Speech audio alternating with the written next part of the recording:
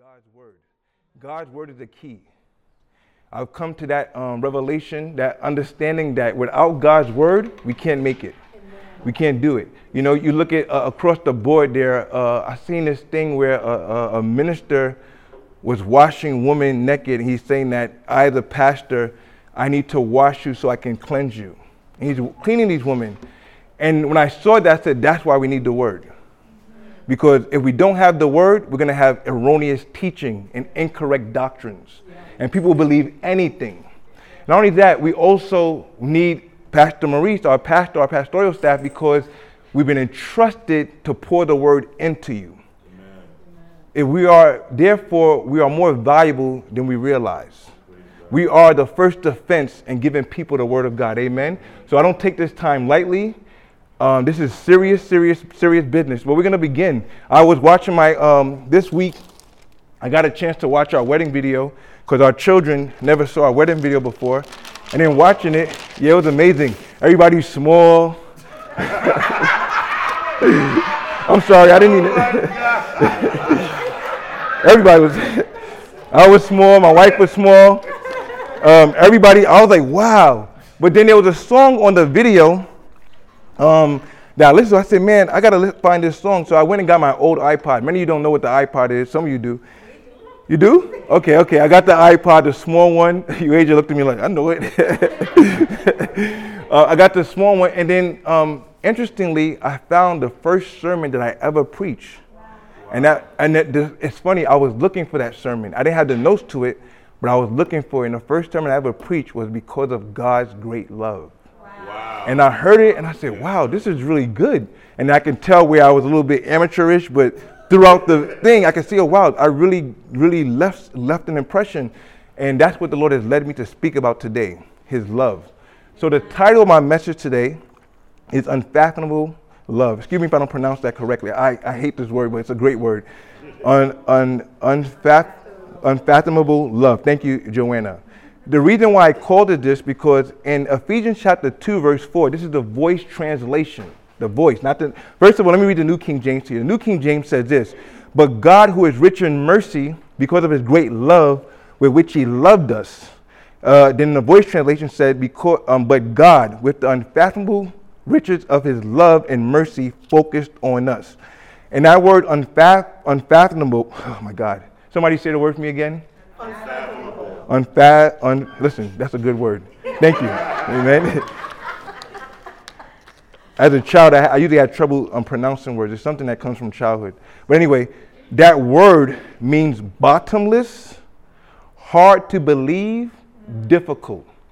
Bottomless, hard to believe, difficult. If you take time to really to really look at God's love, you will see that it's a little bit difficult to understand. It doesn't quite make sense that you will love people who have rejected you. You love a people who you consider to be your enemies. You love a people that no matter what they do, the Bible says in Romans chapter 8, verse 39, that nothing can separate you from the love of God. No depth, no height, nothing created can separate you from the love of God. You know, if you're in a relationship that's long distance, there's a possibility in a long distance relationship with your significant other, love may grow cold. God is saying that no matter how far you are, no matter how far you have gone away, there's nothing that's going to separate my love from you. I'm always going to love you. I'm always going to be with you. We then find the problem is, as Amos chapter 3, verse 3 says, can two walk together unless they agree? The problem is many people do not agree with the love of God. How can God love me after all that I've done? How can God still be with me when I was unfaithful? Why would God want to use somebody like me? In addition to that, we have doctrines in the body of Christ where they're telling people things that make them think that God does not love them, God hates them, or God is displeased. And when it comes to the body of Christ, God does not hate his body, neither is he displeased with his body. Yeah. The Bible says, when it's talking about marriage, it does something powerful in the book of Ephesians chapter 5. Paul says this, wives, submit to your own husbands as to the Lord. All the wives say amen. Amen. You know, it's good to submit, by the way. Hey, listen, as a wife, you don't gotta worry about the responsibility of leadership. Amen. You can just sit back and relax and let your husband lead you, but let him lead. Amen. We make it hard sometimes, but I would encourage the wife to submit. But then it says, this is Ephesians chapter 5, verse 22 to 33. There's a point I want to bring out about how God feels about his body, how Jesus feels about his body. Let me read down to 25. Husbands, love your wives just as Christ also loved the church and gave himself for her. That's a hard scripture, but by God's grace, a husband can do it. But he's saying to love your wife no matter what takes place. You're going to love her. You're going to be there for her. You're going to help her. You're going to love your wife. And I love what it says down. It goes on. I don't want to go too much into this. I'm going to touch on it later. But it says here that in verse 29 of chapter 5, for no one ever hated his own flesh, but nourishes and cherishes just as the Lord does the church. So when God sees you, he does not hate you because you're a part of his body. It would make sense, right? Then it goes into saying, does anybody hate their own flesh? Do you find people, you find people trying to kill themselves, but do you think the Lord's going to kill himself? He wouldn't do that. The Lord wouldn't smoke and drink and take all types of things that would damage his body, but he nourishes and cherishes. Now, how does he nourish and cherish it? He does it through the fivefold ministry. That's why in Ephesians chapter 4, it talks about the role of the prophet, the apostle, the prophet, the evangelist, the pastor, the teacher. They're there to feed the word, to build up the body, to be presented as a glorious church. So this tells us the mind of Christ about the church. The church is glorious. The church is amazing. The church is wonderful. Yeah, I know they may not be doing everything I ask them to do, but the way I see them holy. I see them perfect. This is my body. Do you really look at your body in the mirror and curse it? Honestly, if you do that, well, let's get some help for you, amen. But really, do you look at your body and curse it? You love your body. You walk around. It may not be all that you want it to be, but I'm sure you love your body. But that's how Jesus feels about the church. So this is why the love of God is bottomless. It's difficult. Like, what is this? And I want to say this to you. God's love, the love of God, is really not meant to be understood. It's meant to be believed. It's meant to be received. Too many times we're going into human reasoning about God's love, even the whole God nature, God himself. This is why I would never argue with an atheist or a scientist who doesn't know God, because I know it requires faith to believe in him. It's not something about 1 + 1 is 2. No, it's more than that. God is something to be believed in. His existence itself. And it makes sense because no one here has seen God at any time. Have we seen God? Has anybody seen God face to face? And yet we're believing in something we have never seen. You see how that works? So when it comes to walking with God and accepting his love, you have to believe it. You have to believe he loves you. And I believe today, but when it's church, God wants you to believe it, because let me tell you something, this affects everything. I was on a phone call just on this past Friday. Somebody invited me to women who have been abused by their husbands or boyfriends. I'm on a phone call and the police officer comes in to tell us some things. But he said, yeah, the victim, he said, I'm sorry, it's not a victim, it's a survivor. He's a perpetrator, he's a survivor. And I said, he kept saying it over and over. I meant to ask him, I didn't get it, but I kind of understood what he was doing. Because he mentioned it a little bit. We want the person to know you are a survivor. Yeah. Now, why would the world do that? Because they're trying to put something in the mind of a woman. They want you to see yourself a way. Don't think you're a victim and you're weak and you can't do nothing for yourself. But see yourself as a survivor, one who can fight back and one who can pull yourself out of the situation. Now, I say all that because if the world is able to grasp that concept of how you think and how you see yourself, how much more the church. Amen. So when I'm talking about the love of God, I want you to leave here today knowing, understanding that God loves you. Not asking why he loves you. That's a dumb question to ask. Amen. You really take time to think about it. It's dumb to ask that question. Know for sure that he loves you. And I'm going to break down throughout the scriptures, throughout my the revelation of the Holy Spirit, why and how God loves you. Amen. This is going to be a great service today. The point number one is this: his new reality. His new reality. When I say his, I'm talking about God's new reality for you. In Ephesians 5, where it talks about, Ephesians chapter 2, let me read it to you, because I know that we are a studious people and we love the Word of God. I couldn't use my phone because it would have messed up the recording, so I just wanted to...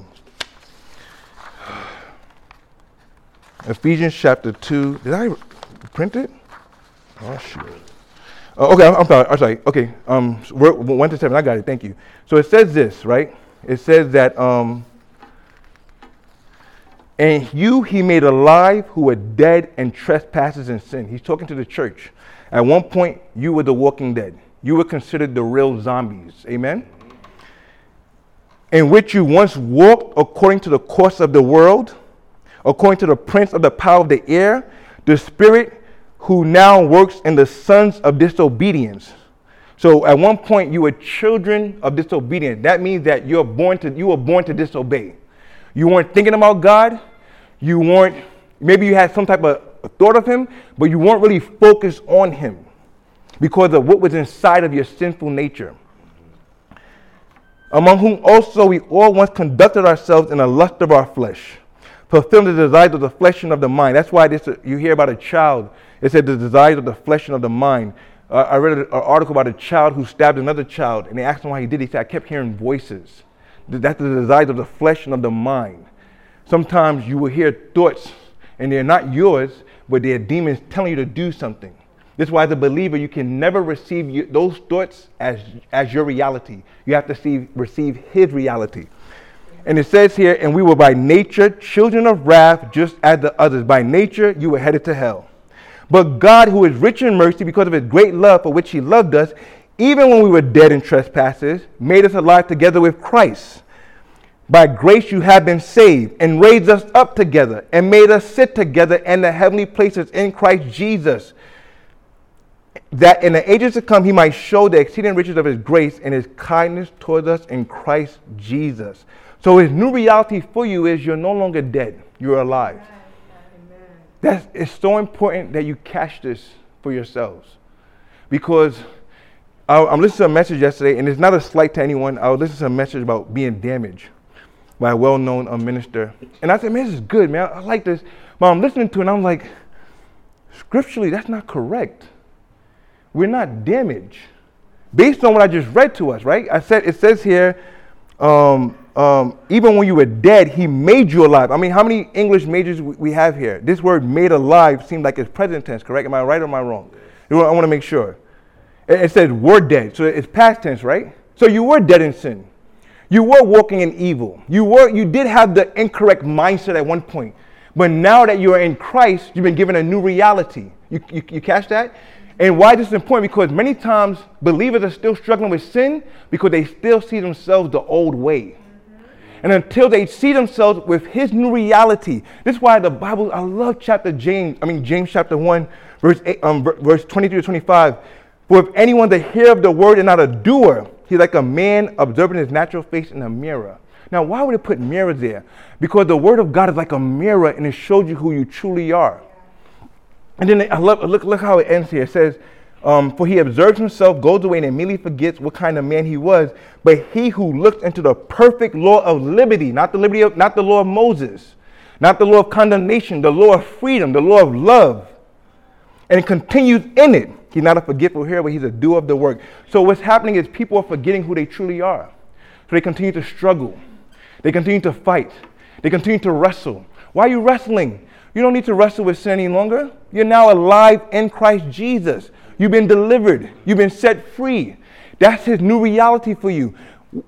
Thank God for our cultures and our nationalities.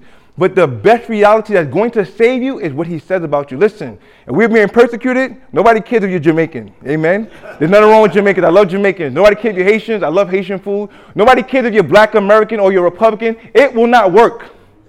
What's going to work? I'm in Christ Jesus. God is with me. I'm born again. I'm righteous. My heart is pure. My heart is clean. This is not my opinion. This is what the word teaches. He said you were made alive. Amen. But you're no longer the walking dead. This is why sometimes we think it's us, but there's a glow on all of us actually. Yeah. It's not just good age. There's a glow on the believer. This is why when you go sometimes, there's something different about you. Oh, I like you. People are drawn to you because of that glow, because you once were the walking dead. You once were not alive. You once were a child of disobedience. Now you are a child of obedience. That's why it's easy for you to look at the world and say, that's not correct, and obey God. But if you still think as if you still see yourself the old way, it's going to be difficult to walk in this reality. And you have to see yourself in a new reality. There's a man by the name of Pastor Ronald Reagan. Oh my God, this story is so beautiful. At the age of 12, he grew up in Tennessee, and I'm telling you this story to bring out the point of you being in a new reality. I mean, you being his new reality. I'm living in his new reality. At the age of 12, he grew up very poor in Tennessee. His father's a drunkard. His father's abusive, beating the mom, beating him. It was bad. I mean, as a little child, he walked in fear. One day, he's on his way to school. He meets a widow, a woman, who says, here goes a lamb. This lamb became his best friend. 12 years old, so the same way you get a dog or a cat, he has this lamb. And he played with the lamb every day after school. One day, he comes home. He can't find the lamb. He's looking for the lamb. While he's looking for the lamb, he hears his father going through this fitful rage, yelling, screaming. So he's okay, I'm about to get another beating. Let me stay away from my dad. His dad is fixing the car. He walks all the way around the car. There's his lamb covered in blood. He said at that moment, his story is so touching. It's so touching. At that moment, he said every feeling left except for the feeling of hatred and anger. He said I no longer felt fear. I said I didn't feel anything but hatred and anger. I ran away from home, and that became his life. He ended up living a life of crime, fighting.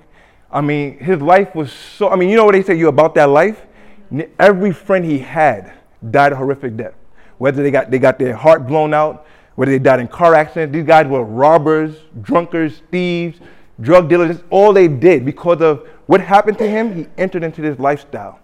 Well, one day, and he's a fighter, he's a brawler. At the age of 15, they put him in an adult prison. So you can imagine the type of training he's going through. Subconsciously, I'm going through that. And at the age of 25, he's now married. He has 3 kids, and he doesn't care. He'll fight you. He said that he used to look for police officers to fight them because they represented the authority, and the authority he saw in them was similar to his father.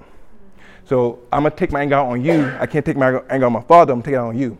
Anyway, he gets to a convenience store with his 5-year-old son. And then there's a swinging door that goes like this. A man comes, they both pushed against the door. And you know what happens. So egos flare up.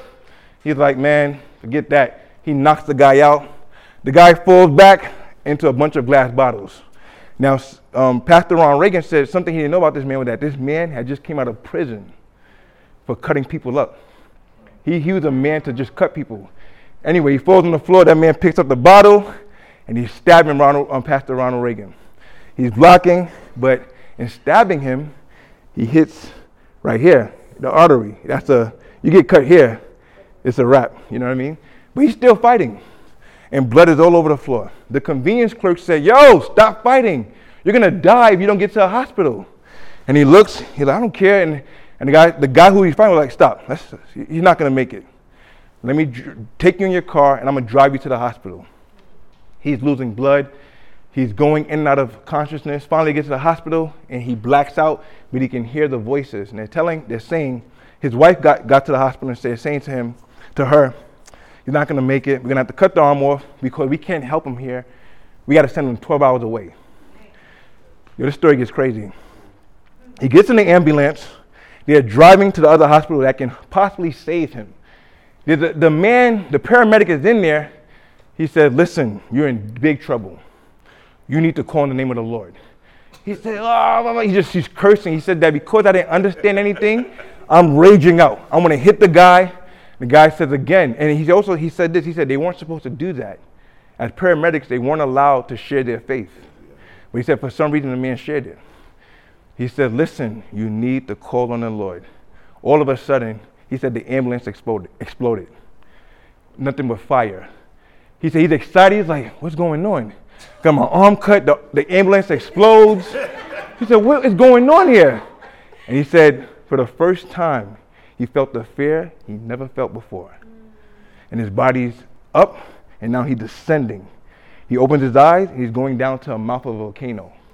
We know he's going into hell, basically. And he's going. And he said, as he's going, he said the worst thing of it all, he said, it wasn't the flames. It wasn't the pain. He said the atmosphere was void of something. He said that all you could feel depression, oppression, he said, and loneliness. He said a type of feeling I cannot compare. He said it was so scary, like, where am I? But then he sees the faces of all his friends who died. He sees them. And the reason why I'm telling the story, you're talking about a new reality. And they're like, go back, Ron, go back, don't come here.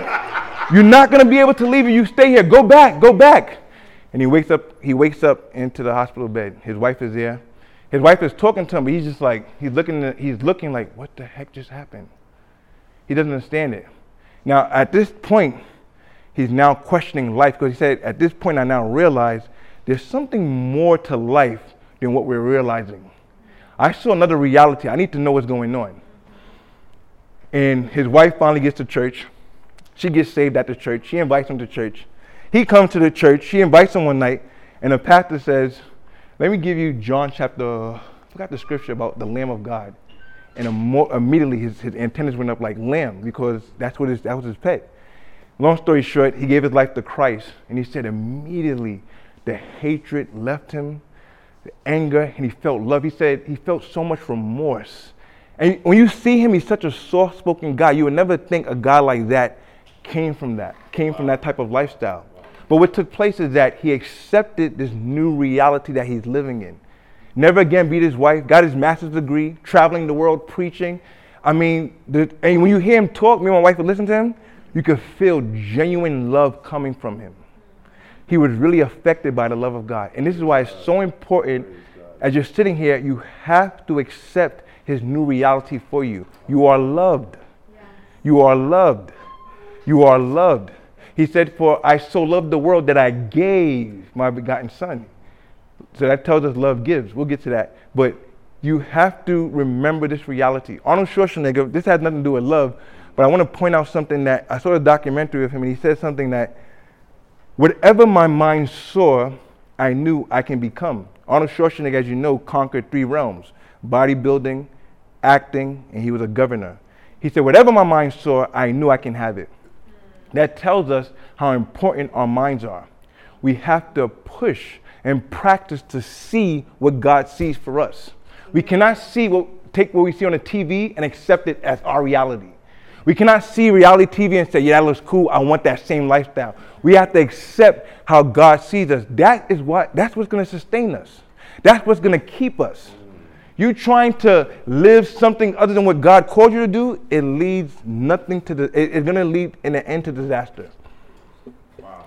If you don't see yourself healed, you're not going to be healed. You think billionaires are seeing themselves as poor? You tell a billionaire, come, let's go to the Holiday Inn. I don't see myself living like that. I'm going to go over here. No, but think about it. You know, it's naturally speaking, this is how we are. Let's put Pastor Meeks and put him in the 5th grade. He needs to go to 5th grade school again. Are you crazy? Can anybody come and even parent you right now? Because you don't see yourself as a child anymore. So we know this naturally. Why don't we practice this spiritually? You see that? Think about it, right? I listen to 50 Cent. I like him only because of how he's his level of success. But we're talking about new reality. He said that I knew in order to go to a certain status in life, I had to change the way I think. And he began to work on himself. He said that there were times where after we went to the club, I went to the hotel, I'm reading contracts, I'm reading scripts. I didn't want women, I didn't want drugs, I didn't want nothing. I just wanted to focus on changing my mindset. So I read and read and read and read until I got that reality. And that's why you have to take the word of God and read it till it becomes your reality. You got to take what God says about you. Not what, and this is so important because what I would love for you to do when you go home today, Go and search this in the Bible. You'll find in the Bible how much God loves humanity. He loves humanity, but most importantly, he loves those who have said yes to Jesus Christ. You have to remember this. Amen? Say, this is my new reality. This is my new reality. The reality that God loves me. He'll never stop loving me. He'll never stop being merciful to me. His compassion and love towards me is for life. The Bible says that because of lawlessness, the love of many will grow cold. But God's heart for you, his love for you will never, ever grow cold. This is something that you can rely on and look to and depend on. I don't care how many mistakes you made. He said, nothing created can separate you from me, my love for you. I'm never going to abandon you. I'm never going to forsake you. And many times, if you don't see this, oh my God, if you don't see this for yourself, it's going to be difficult to walk with God. God's not going to be you walking with God, oh, I'm unworthy, I'm feeling bad. He's like, what is this? I died for your sins. Where's the unworthiness coming from? He's not going to, the Bible says Enoch walked with God. He must have understood something. David, I love the story of David because of when they were fighting Goliath, the Philistines said, Goliath said, you are the servants of Saul, and I'm a Philistine. Come out, choose a man for yourself, we're going to fight right now. They were all afraid. David comes on the scene and he makes a completely different confession. He says, we are the servants of God, and you are an uncircumcised Philistine. David saw himself differently from all the servants of Saul. Wow. And he used that to fight. Now, what that tells us this, that how you think is a matter of life and death. Yes. Wow. Think about that now. Wow. Really take time to ponder that. How we think is a matter of life and death. If you search the scriptures, some people had revelation of God's love. Some people did not have revelation of God's love.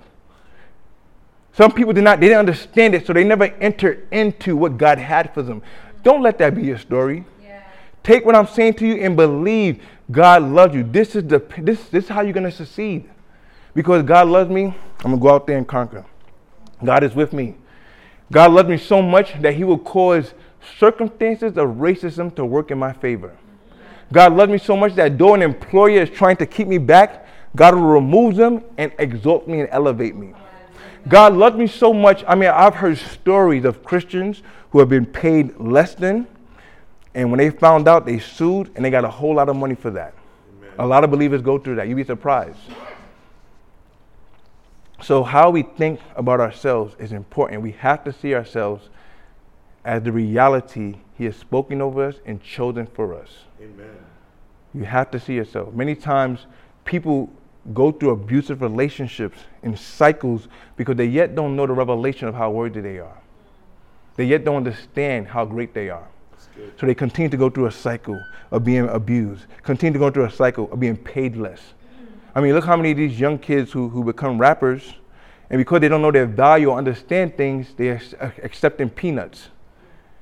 And they just see themselves, I'm just a rapper, instead of saying, no, you're actually a businessman or a businesswoman who's here to make money. It's so important that you see yourself. So now we have certain rappers who are now representing the have and the have-nots because of how they see themselves. Yeah. And I'm giving you all these natural examples to show you how important this is because you can apply it to the scriptures. You have to see yourself as loved. You have to see yourself as beautiful. You have to see yourself as awesome. Amen?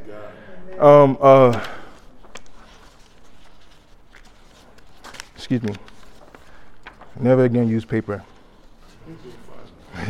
No, just a little bit, So Ephesians chapter 5, verse 22 to verse 23, it talks about how he sees the church. And once again, he does not hate the church. For no one ever hated, in verse 29, for no one ever hated his own flesh, but nourishes and cherishes just as the Lord does the church. So the Lord does not hate the church, for we are members of his body, of his flesh, and of his bones. You see that? Yes, sir. And then, so this goes into my next thing, because my next point, because interestingly, God used marriage to explain or to show us how he feels about the church. He used a relationship to show us how he feels about the church. This goes to my next point where relationship is his purpose. Relationship is his purpose. Some of you have asked the question, why was I created? The answer is simple. You were created for a relationship. Wow. That's the first, and there's other things that you were created for. You're created to give thanks, to worship, to work, to take over, to have dominion. But let's not talk about that right now. Let's talk about relationship right now. You were created to have a relationship with God. That's it. How do we know this? Because you were made in his image and likeness. Can you relate to a dog? I know a lot of people think dogs are their best friend, right? Emotional, that's cool, that's fine. But real relationship comes with the face-to-face, yes. The eye-to-eye, the nose-to-nose. Pause, right? Want to make sure. I know how you guys are, right? But no, but seriously, it comes with the face. That's why the Bible says us, this is great, and you're going to understand. Okay, in Genesis chapter 2, verse 7. So before I say that, God is not your affiliate. Neither is he your associate. He is your friend. Jesus said it well in John chapter 15. John chapter 15 on the verse I deleted by accident. He said, no longer, this is Jesus talking, no longer do I call you servants, for a servant does not know what his master is doing, but I've called you friends. For all things that I've heard from my Father, I made known to you. So you are now a friend of God, but that was the original purpose, to be friends with God. That's why you are made in image and likeness. So God makes Adam, and the Bible says he breathed. Now, if you don't take time to think about it, you think he was up there and he blew air down there and then Adam woke up. That's not what took place. He's with Adam face to face and he breathed. That means the moment Adam woke up, the first thing he sees is God. My God. Relationship. Come on. That is in itself, there's a lot to unpack there. If you really take time to meditate on that. The first thing Adam sees is God. First thing, because of relationship. And then the Bible goes on to say how he took him, put him in a garden, and then he brings all the animals to Adam to see what he would name them. So he's there with Adam. Yo, look at this, man. Look, what are you going to call that? I'm going to call that a lion. Oh, that's cool. That's good. They're actually communing. They're hanging out together because that was the original intention for Adam. This is why, what did the Bible say? The Bible says in chapter 3, God was walking in the garden. Where are you? Why are you hiding? This is not, we're cool. What you need to hide for? What's happening? There's no, you naked. I know you naked. Why are you hiding for? You were created naked. So what do you need? You don't need to hide from me. But the Bible says Adam was hiding. And what the Bible says here in Genesis chapter 3, and he said, I was afraid, I was naked. And then that's when God began to talk to him. I mean, God was looking for him. But that's his original intention and purpose was for relationship. That's why he wants to walk with you. That's why he wants to work with you. There's a man by the name of Matt McPherson. There's a book called Dreaming with God by Bill Johnson. It's an awesome book. It's called Dreaming with God. Unfortunately, they changed the title and they changed some things about it. But I got the original copy. So if you want it, huh? I think they changed it back. Or they didn't change it back? Or they should, because it's a great book. But in this book, Bill Johnson was teaching something. And he said this as a quote. He said, God would love to use our imagination to paint his impression upon. He just looks for those who are yielded. However, those who are preoccupied with not being worthy are too self-centered to be trusted with much revelation. That's what Bill Johnson said. So there was this man by the name of Matt McPherson, and he caught this revelation of how much God loves him. And it's amazing. He is known to be a worshiper, a seeker of God. So if you understand, Matt McPherson, he's known to make the world's best archery bows and also some of the most expensive guitars. Like the cheapest guitar is probably like $3,000. McPherson guitars. You can look it up when you have a chance. But he's seeking God out because he understands God loves him. He's seeking God for an idea. I need an idea that's going to revolutionize the archery business, that's going to revolutionize things. And he's seeking God. And 3 a.m, he wakes up, and expanded in the air is a white sheet of paper. And he looks at the paper and he begins to draw out and write. And his wife wakes up like, what are you doing? He said, I'm having a vision. God has given me the specifics or the idea for a new bow. He takes that idea and he literally changes the archery business. He changed it. Becoming a multi-millionaire. I mean, they said he had over 60 patents. I mean, but what took place? The man understood that he's in a relationship with God. He understood how much God loves him. This is why it's so important that you do your best not to live a sinful lifestyle. Let me tell you why you shouldn't live a sinful lifestyle. Because it will play with your mind. What do I mean by that? If you're living in sin, you're automatically going to think you're not good enough. Yeah. God don't like me. Why even try? Or why should I? You heard the stories from friends and family. Why should I pray? It's not like he's listening to me. I don't feel good. I messed up yesterday. Nah, I'm just going to chill out. I'm not going to continue anymore with it. And this is why, one of the reasons why God is saying stay away from that type of lifestyle.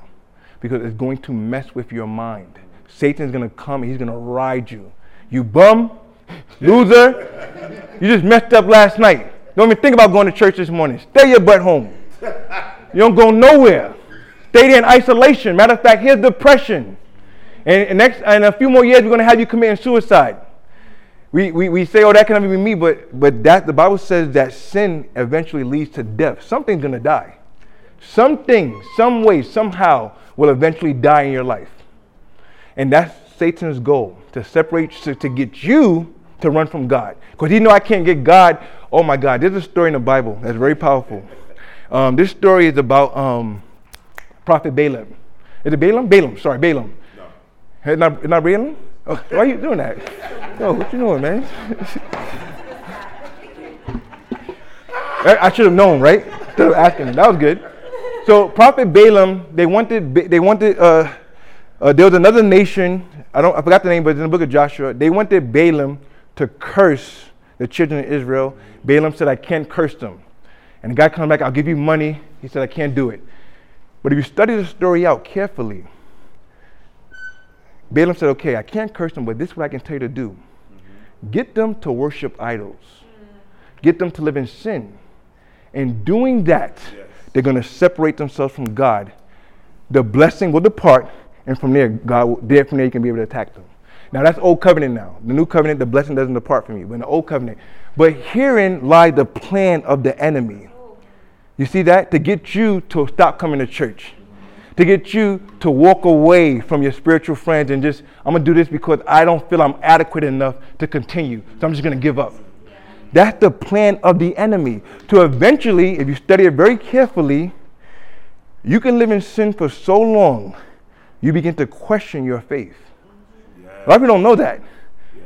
It will happen eventually. I've been there before. What's the point? Is God really real?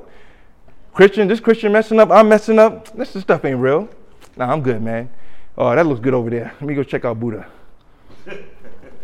No, this is what's happening with a lot of people. And this is why God is encouraging you, pushing you, imploring you, pulling on you. Come live the way I want you to live. You see that? Because we have a relationship with each other. Our relationship is sacred, it's holy. It's all that matters to me. This is why David said, when I think about everything that's been created, what is man that you are mindful of him? And the next verse, the Son of Man that you visit him. This tells us that all of us here are experiencing the visitations of the Lord one way or another. It may not be something where you see like that guy did, he saw the ambulance exploding, or you may open vision. But some way, somehow, you're going to experience God's visitation.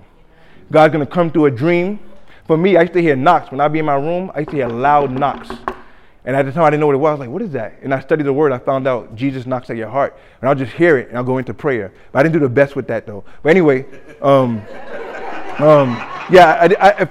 now learned that when God comes to you, do your best to enter into it. Because immediately, right? Because sometimes he could lead you into an idea. He could lead you into, like my mother. One time, I felt led to pray for my mother. Felt led to pray for her. Thank God I listened. After prayer, immediately, I think within a minute or 2 minutes after prayer, she called me up. Hey, guess what happened? I'm walking down the street, and this man is walking. I got my purse. My mother's like 70-something years old. And I clutch my purse, and he sees me, and he pushes me against the car. Boom, like that. And he just left. I said, yeah, Mom, I'm not surprised I was praying for you. I felt led to pray for you. So sometime when God visits you, I want to show you something. I want to talk to you about something. Come, let's talk about something. Let's talk about your mother, who I see she's not eating the best. Go encourage her to eat well so her life doesn't end short. Let's talk about, listen, the economy is being shaken right now, and there's gonna be an opportunity to make some money. Come over here and look at this opportunity so you can make some money. This is why relationships, we have to value our relationship with the Lord. We cannot overlook it. We cannot see it as, I'm too busy, or something that's, it's not that big of a deal. No, it is the best relationship to have. He's not going to judge you. Remember, Adam was naked. Adam was the one that ran and hid. It wasn't God that told him to hide. He ran and hid. I'm naked. I got to hide. So this shows us how God already sees us. You see that? He does not see us as, I know the world has their definition of ugly and stuff like that. Some of you may say, yeah, they're right. But God doesn't see people ugly. No, really think about it. God don't see people ugly. That's an earthly term. In heaven, no one is ugly. You see that? You got angels with eyes all around their faces and heads. You be like, what is that? That's hideous. They're like, that's not hideous. To God, nothing is ugly. And watch this. I'll give you another story of hell. Bill Weiss, he was another man who went to hell. He went to hell for 23 minutes. He said when he got to hell, he was inside this dungeon. He said it was dark. He said, but he could by the Spirit, there were demons there. He said the demons hated him so much. Do you know why the demons hated him? They hated him because he looked like God. And they said, we can't get to him. We're going to get to you. He said they hated him with a passion. They said they'll rip his flesh out. They'll tear his bones apart. He said everything will grow back. But he said you could feel the hatred and evil towards humanity. And that's what it is. Satan hates you because you have a relationship, a redemptive relationship with God. And you have to do your best to agree with him and walk with him. The Bible says this, and you guys know the story of David and Bathsheba. David stole Bathsheba, hijacked Bathsheba from the guy Uriah. You got some men out here, they looking to take your wife, man. Crazy out here. But thank God for the loyal wives, amen? Who any loyal wives out here? Right. You raise your hand kind of like, you got to raise that hand. What's going on? Hey, raise that hand higher. Amen. What's going on? Nah, I know my wife is loyal. Sometimes she tells me stories of men talking to her, and I'm like, man, listen, don't pay that guy no mind, man. And let me tell you something. It's good to be, to my relationship, it's good to be, I realized as a young child, I didn't see it, but it's good that when your wife, spouse tells you everything. I used to look like, why are you telling me everything? But that's actually a good thing, actually. Because I didn't see that growing up. You know what I mean? I saw, more, you do your thing, but I said, wow, so she tells me every encounter she has. And that's signs of trust. Amen? Yes. All right, but look at this about Solomon. So David and Bathsheba are from an adulterous affair. David eventually married Bathsheba. And then the Bible says, then David comforted Bathsheba, his wife, went into her and lay with her, so she bore a son. He called his name Solomon. Now the Lord loved him. That's 2 Samuel chapter 12. The Lord loved Solomon. Then you go into 1 Kings chapter 3, verse 3, and Solomon loved the Lord, walking in the statutes of his father David, except that he sacrificed and burned incense at the high places. So Solomon and the Lord had a good relationship. It was something that was good. It said it. He loved Solomon. Solomon loved him back. So you now know what your responsibility is. You have to love the Lord back. Amen? Don't just take. Pray. Oh, mercy. No. Love the Lord back. I love you, Lord. I love you, God. I never seen you before, but I still love you, Lord. I believe you are real. Amen? And the Bible said because of that, Solomon, because he has this love for God, he says, God, these are your people. I need wisdom. I need understanding to lead them. God bless them. But we see Solomon started so well. He, based on history, based on the Bible, he brought Israel through a glorious stage.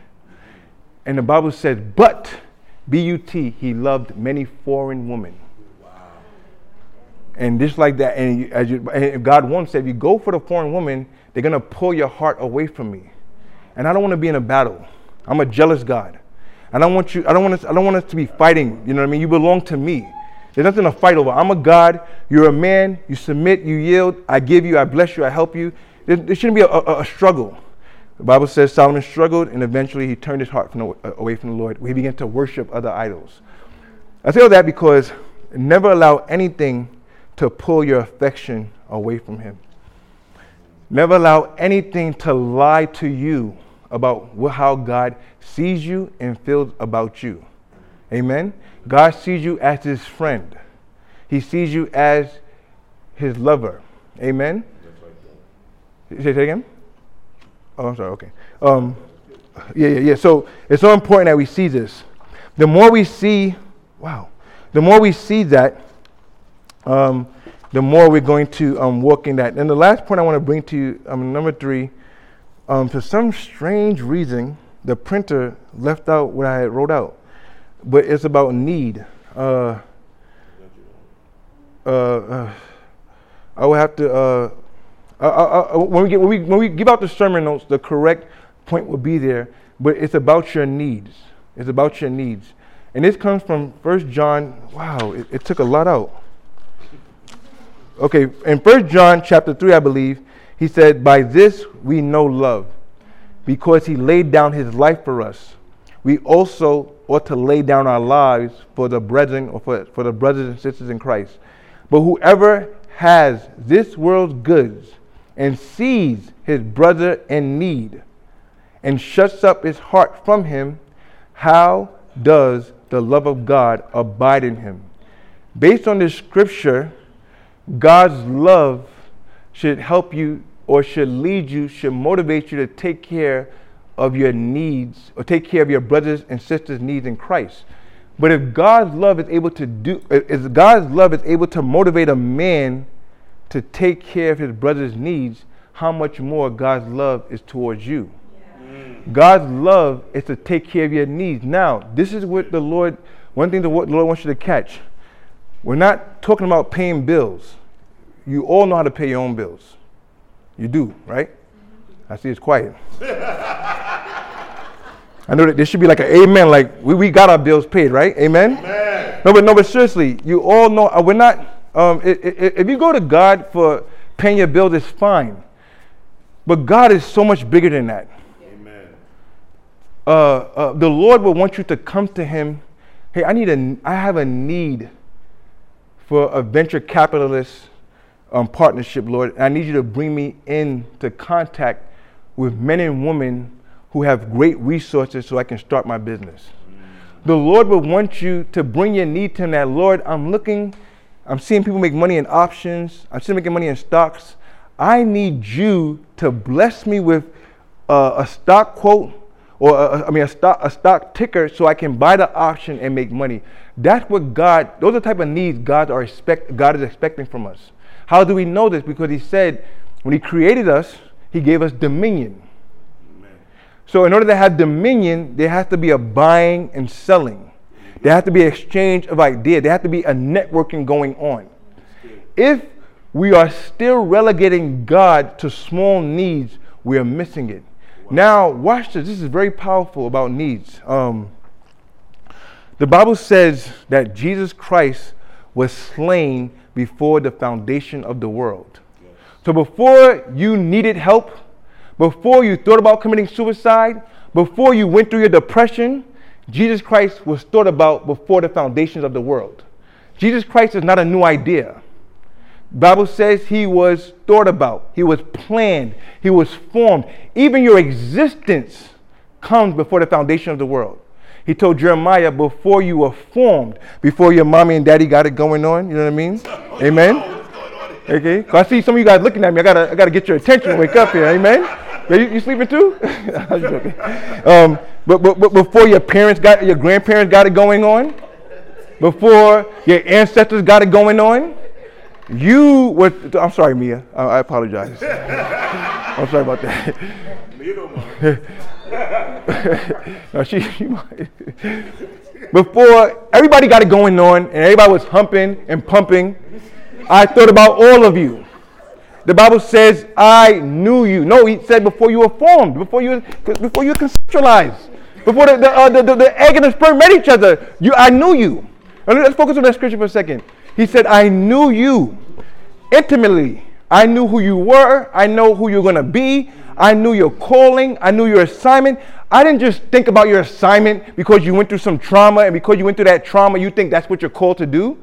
Some people think their trauma is the license to go do something that they're not really called to do. Just because you went through an abusive relationship doesn't mean you're called to help abuse victims. It's okay to do that, but I'm bringing out a point of how God planned out your life before you were born. Come on. That's good. Like Pastor Me said, this is why. Pastor Me said that you were in the mind of God before everything took place. That's why he told Job in Job chapter 38. He said, where were you when the foundations were formed? Tell me if you have understanding. He said to Job, tell me, do you know where you were? God was trying to show him something. You were somewhere.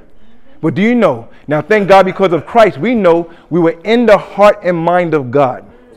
Right? I'm building a point here.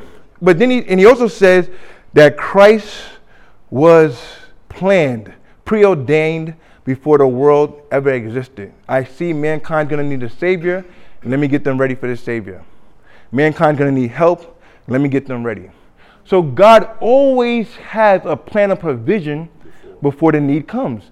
This is why in the book of Exodus, this morning I got this revelation. I woke up at 3 in the morning. I'm like, babe, God spoke to me. I got something for the people. She said, what is it? And we were talking about it. So in the book of Exodus, that's why it's good to have a wife, right?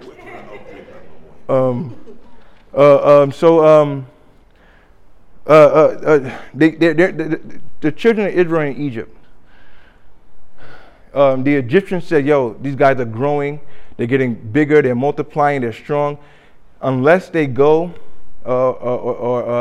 just in case they decide to side with our enemies, let's make them slaves now. We're going to make them slaves. They become slaves for several centuries. And one of the years as their slaves, Moses is born. I can borrow your phone. Are you turning for me to Exodus chapter 2? Moses is born. I want you to catch this. We're talking about the provision being created before the need. In chapter 2, it says here, and a man of the house of Levi took as wife a daughter of Levi, so the woman conceived and bore a son. And when she saw that he was beautiful, a beautiful child, she hid him 3 months. She had to hide him because Pharaoh said, the children of Israel, they're strong, they're lively. Matter of fact, let's just kill the men. Any boy that's born, we're going to kill it. Let the woman stay alive. So they see Moses, he's beautiful, and they decide to hide him. They hide Moses, they put him in a riverbank. An Egyptian, Pharaoh's sister sees him. I believe it's Pharaoh's sister. She sees him, and she takes Moses as her own child, and she begins to raise Moses up. This is in Exodus chapter 2. Moses is already born. I want you to catch what I want to bring out to you. Moses is already born.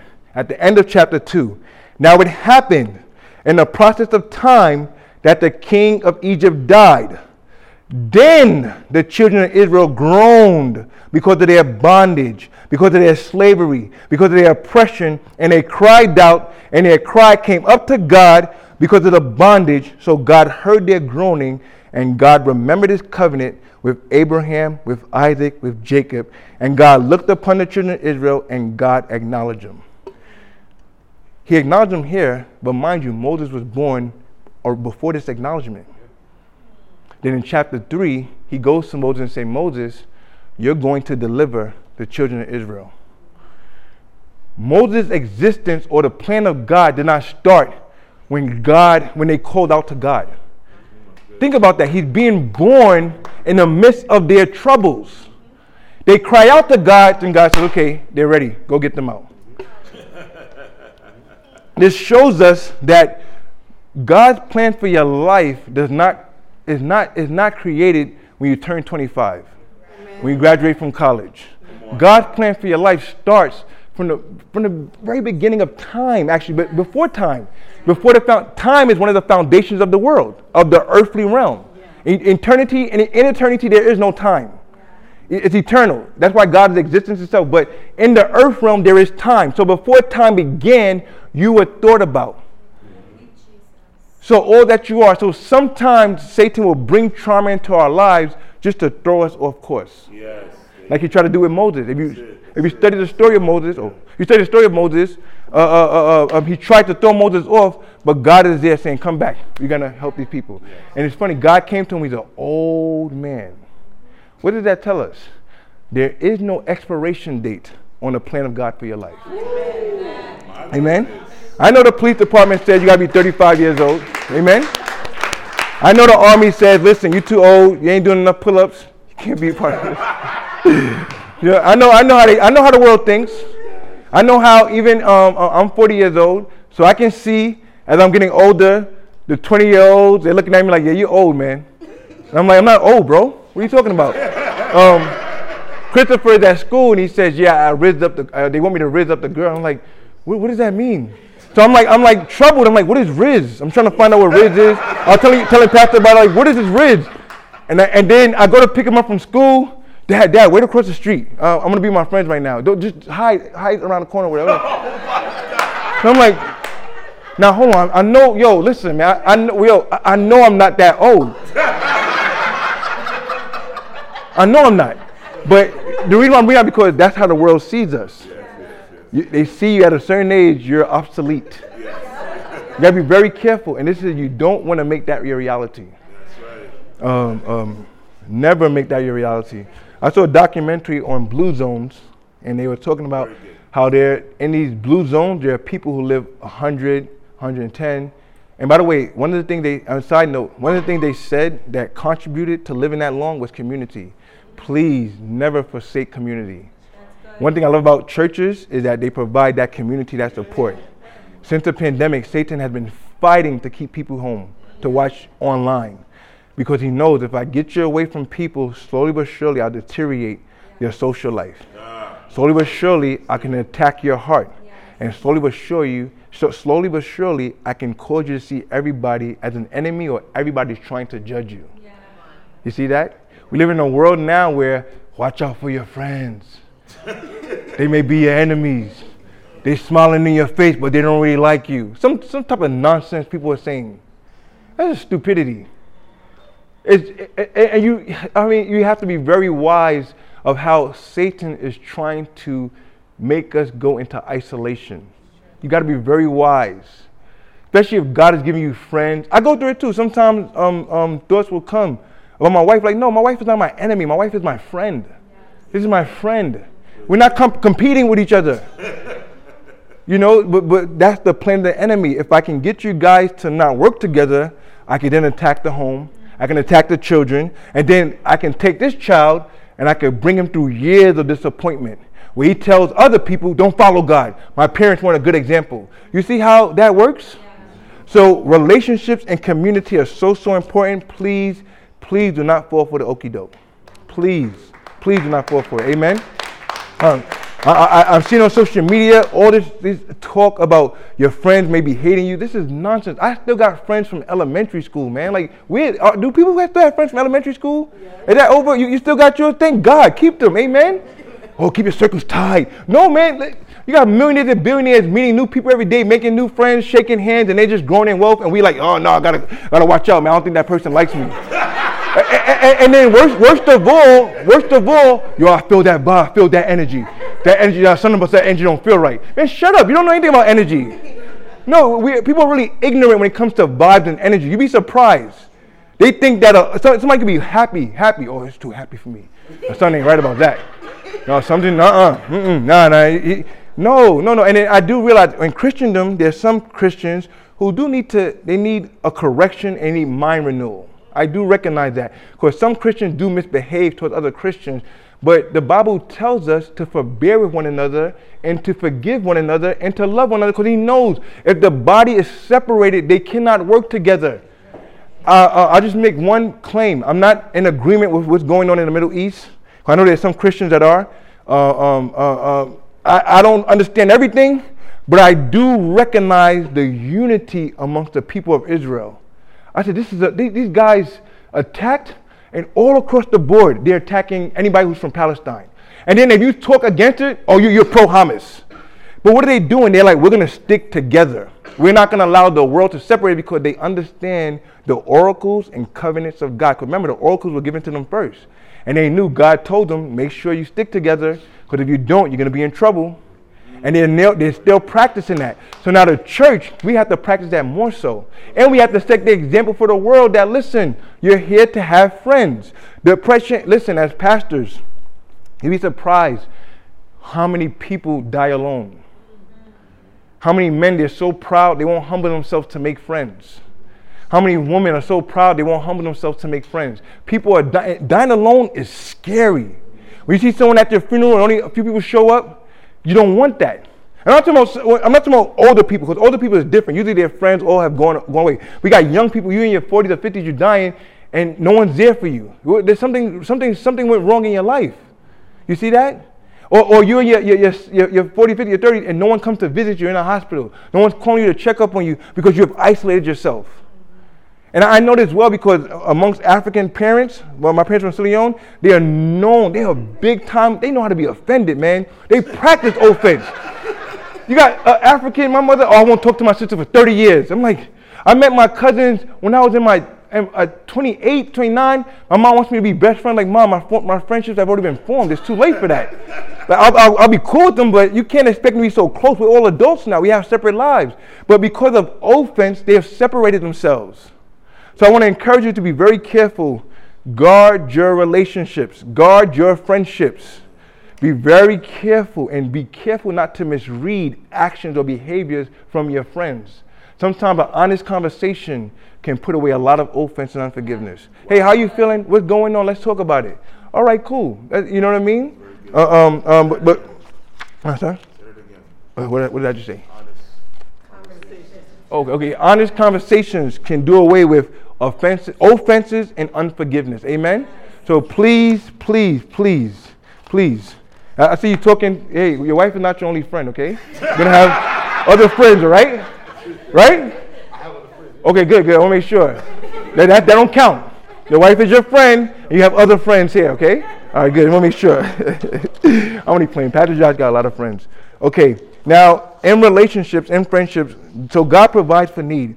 He said, for he so loved the world that he gave his only begotten son. So love, we know, gives. Love does not just take and receive, it gives. One of the best things we can do for each other is to give. One of the best things we can do for God is to give. I want to say this. Do you know one of the reasons why you should be a tither? The Bible says you are made in the image and likeness of God. Keyword, image, likeness. Image, likeness. If you know anything about the AI industry, image and likeness is the talk of the town. Because a lot of artists, actors, whoever they are, they're concerned that these AI robots are going to start using their what? Image and likeness. Oh, wow. So if you're going to use it, I got to get paid off for that. I got to get some money. There was a kid from, he was a basketball player in college. He looks up one day, he's playing a video game, and he sees this image and likeness. Calls up some lawyers, goes into a lawsuit. He gets paid. But imagine you here, you go to a video game, or you see a artificial model that looks just like you, your resemblance. They're smiling, and they're making money off of you. They're getting paid, bread. They're doing their thing. You're like, man, you know, how much money I got? Oh, man. They're making money off of my image and likeness. That's why you should be a tither. Because God allows you to use his image and likeness. Wow. You see that? Wow. And he says, okay, you give me 10% in some. Tithe is not in the law. Tithing started, Abraham. Why would Abraham tithe when there was no law? Because he had a revelation of, I know what you're doing for me. I know where you're taking me. I know where you're leading me. Yeah. We're in covenant with each other. It's okay for me to give. Yeah. It's okay for me to bless. You see that? You want to bring that out as I'm getting ready to close. Now there was a woman. This woman, her and her husband were. They were furniture. Their names are Barry and Julie Scaffer. They were into the furniture business, and their thing was to polish. We're talking about need. Their thing was to polish wood, but the thing that they used to polish the wood was toxic, so toxic that she had 3 miscarriages. 3 miscarriages, and she said, "I can't do this." And they're like, we're gonna find a way. So they're researching. They're calling up people from different countries. They're trying to find a water, oil-based product that is not toxic that will help them polish up the furniture. They didn't find anything. Finally, they give their lives to Christ. They start going to church. She gets pregnant.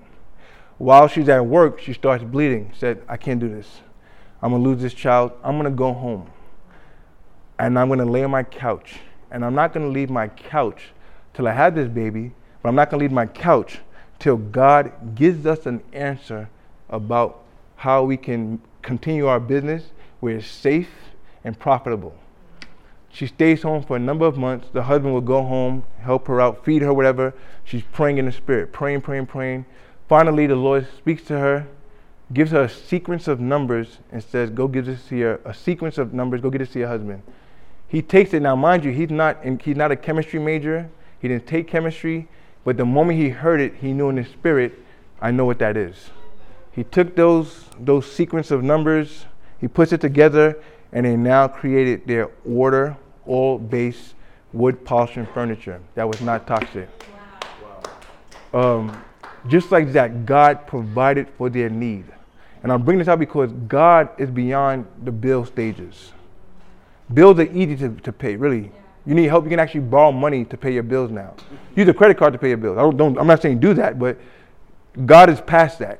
God is into the idea stage, into the dominion stage. Yes. But what the woman did was she had to seek the Lord.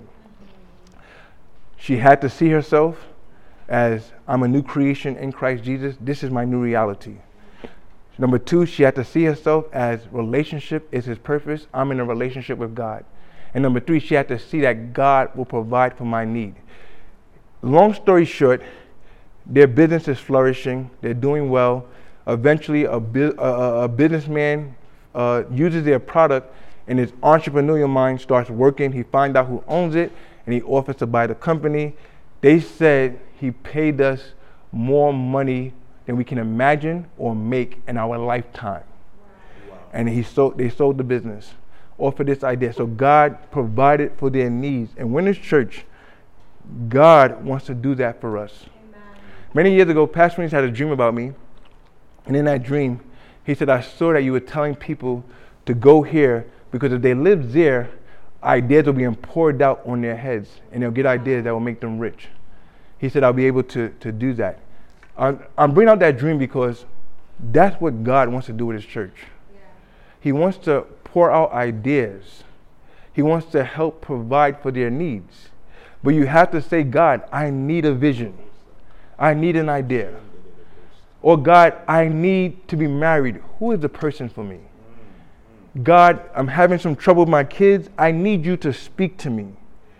I need a revival in my own soul. I need a revelation. I need an insight. I need your word. I need what you are saying to me." This is what God wants us to do. It's time for us to get past the proudness. It's time for us to get past things that hold us back and to run to God for everything. We have to be humble and say, "God, I need you." Some of us need to be on our knees saying, "God, I need you. I need you to speak to me. I need that answer." I never forget the time when I got in trouble with the law. Right before I got married. Right when I got married. And what we did was, make a long story short, we were doing mortgage fraud.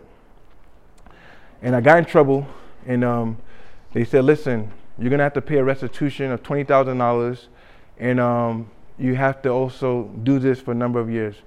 So I told the lawyer, not the lawyer, the DA, I said, I cannot afford $20,000. I'm about to be married. I cannot afford that. You're going to pay this $20,000. That's just the way it works. Because I pled guilty to what I was doing. Because when you're dealing with paper crimes, there's no need to lie. You sign something, your name is all over the document, you're in trouble, right? Really, really a dumb thing to do, actually. I had a friend who told me, he said, Patrick, you're really stupid. And I wouldn't listen to him. I'm like, oh, man, whatever, man. But anyway, I met Fabian's friend from Egypt.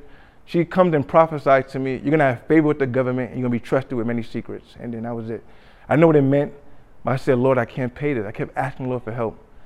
Finally, I looked up on my court case. I found out who the judge was. And I did some research on the judge. And she was a hard case.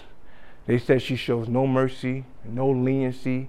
She's the type where if you get in trouble 2 times, she's throwing a book at you. She don't care who you are. She does not play. And I was like, shoot, I'm in trouble now. And I, Lord, I need help. I'm praying, Lord, I need help. Eventually, we go to court. I talk and I said, Miss, I want to apologize. I cannot pay. I don't care what you're saying. You're paying that money. I do not care. You're paying that money. That's it. And if I catch you back here again, I'm like, okay, cool. I ain't gonna worry about it. $20,000, I'm gonna pay. I don't care. I'm gonna pay it. I get home. Several weeks pass. They present me with the probation paper, and on the restitution side it said 0. Wow. God answered my prayer. Amen. Now, favor. And there's so many stories of God providing things that I needed. But right now, as we're closing, I want to give you an opportunity you can yell, just say, God, this is what I need. I need a vision for my business. I need a best-selling book. Father, I need a new camera to take pictures. Father, I need a new home, and I need ideas to make me money. Father, I want 7 figures. Father, I want 8 figures. Whatever it is you need, say, God, I need that, and ask him to give it to you. Don't wait for me to lead you and prompt you. Just begin to pray. Say, Father, I'm in a relationship with you. Based on what you heard today, Father, you love me, and you are here.